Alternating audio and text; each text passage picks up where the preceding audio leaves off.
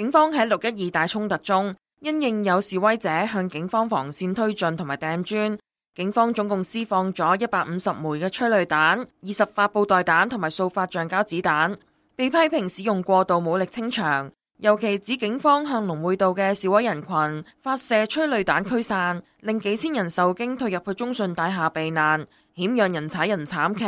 民陣同埋民主黨喺星期四分別到灣仔警察總部投訴。民陣召集人岑子傑表示，民陣喺6.12衝突當日喺中信大廈對開龍匯道嘅集會，事前已經獲得警方發出不反對通知書，屬於合法集會。質疑警方點解仍然向民陣嘅大台施放催淚彈驅趕？驅散嘅方式係喺添美道同呢一個分域碼頭街演藝道嗰度呢兩面夾擊，令到我哋參與和平安全集會嘅市民只能夠透過中信大廈一道非常狹窄嘅玻璃門去疏散，而現場參與和平集會嘅市民係幾千人。係有好多嘅示威者為咗係即係揾一個可以唞氣嘅空間，係擠擁咗上舞台上邊，而呢一個嘅警隊竟然係向舞台上邊開槍，開呢一個嘅催淚彈。另外，保安局局長李家超喺星期三喺立法會解釋，俗稱速龍小隊嘅特別戰術小隊制服並無位置展示警員編號。但係有傳媒翻查新聞圖片，發現速龍小隊喺本月9日處理公眾集會嘅時候，部分人員嘅右方胸口顯示到佢嘅警員編號。民主黨立法會議員林卓廷質疑李家超係容許警員隱瞞編號，令到市民投訴無門。佢去警察總部報案，要求警方徹查李家超係唔係有心包庇濫權違法嘅警員，或者有可能涉及公職人員行為失當。民權觀察亦都質疑保安局局長同埋警方喺事件中涉嫌向公眾、立法會同埋監警會提供虛假資料，予以譴責。警方回覆傳媒查詢時就話，警務人員喺行動中會盡可能展示警員編號，明白公眾關注事件，會作出檢視同埋適當跟進。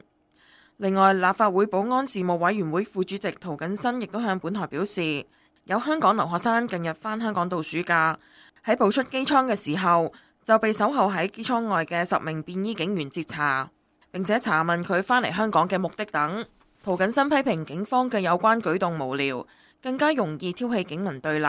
因為而家其中一個香港嘅撕裂就係根本啲後生嘅人咧係唔信任政府，覺得佢哋咧政府咧係針對佢哋啊嘛。咁如果你而家仲佢做啲咁無聊嘅行為，咁須知你警察咧始終係一個代表政府同埋一個威權、一個權力嘅象徵啊嘛。但係你又問佢，咁佢咪會覺得你咪喺度要玩佢、威脅佢，好無謂咁用警權嚟到去令到人哋係唔開心。咁所以我就覺得呢個警方即係要出嚟解釋佢做緊乜。警方發言人就有關事件回覆本台查詢，澄清並無任何警務人員對有關航班嘅乘客進行截查。至於喺6.12大衝突過後，有指醫管局向警方提供涉及衝突事件嘅傷者資料，引發外泄病人資料危機。醫管局行政總裁梁柏賢就有關事件致歉，並且表示已經同警務處處長盧偉聰通電話，反映員工嘅關注。外界又關注有幾多示威者去公立醫院求醫嘅時候被捕。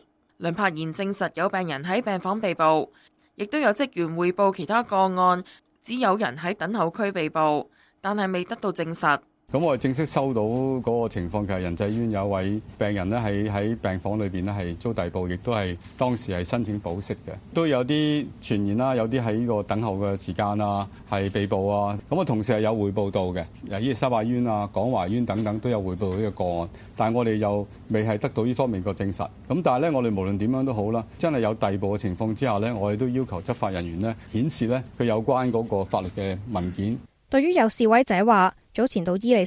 此外，警司協會、警察隊員佐級協會、警務督察協會同埋海外督察協會發聲明指，自本月9號示威活動開始，整個社會彌漫住一種前所未有嘅仇警情緒，令到警務人員嘅身心承受異常巨大嘅壓力。並指現時處理投訴警察嘅機制行之有效，強烈反對成立獨立調查委員會。自由亞洲電台記者陳曉賢報導。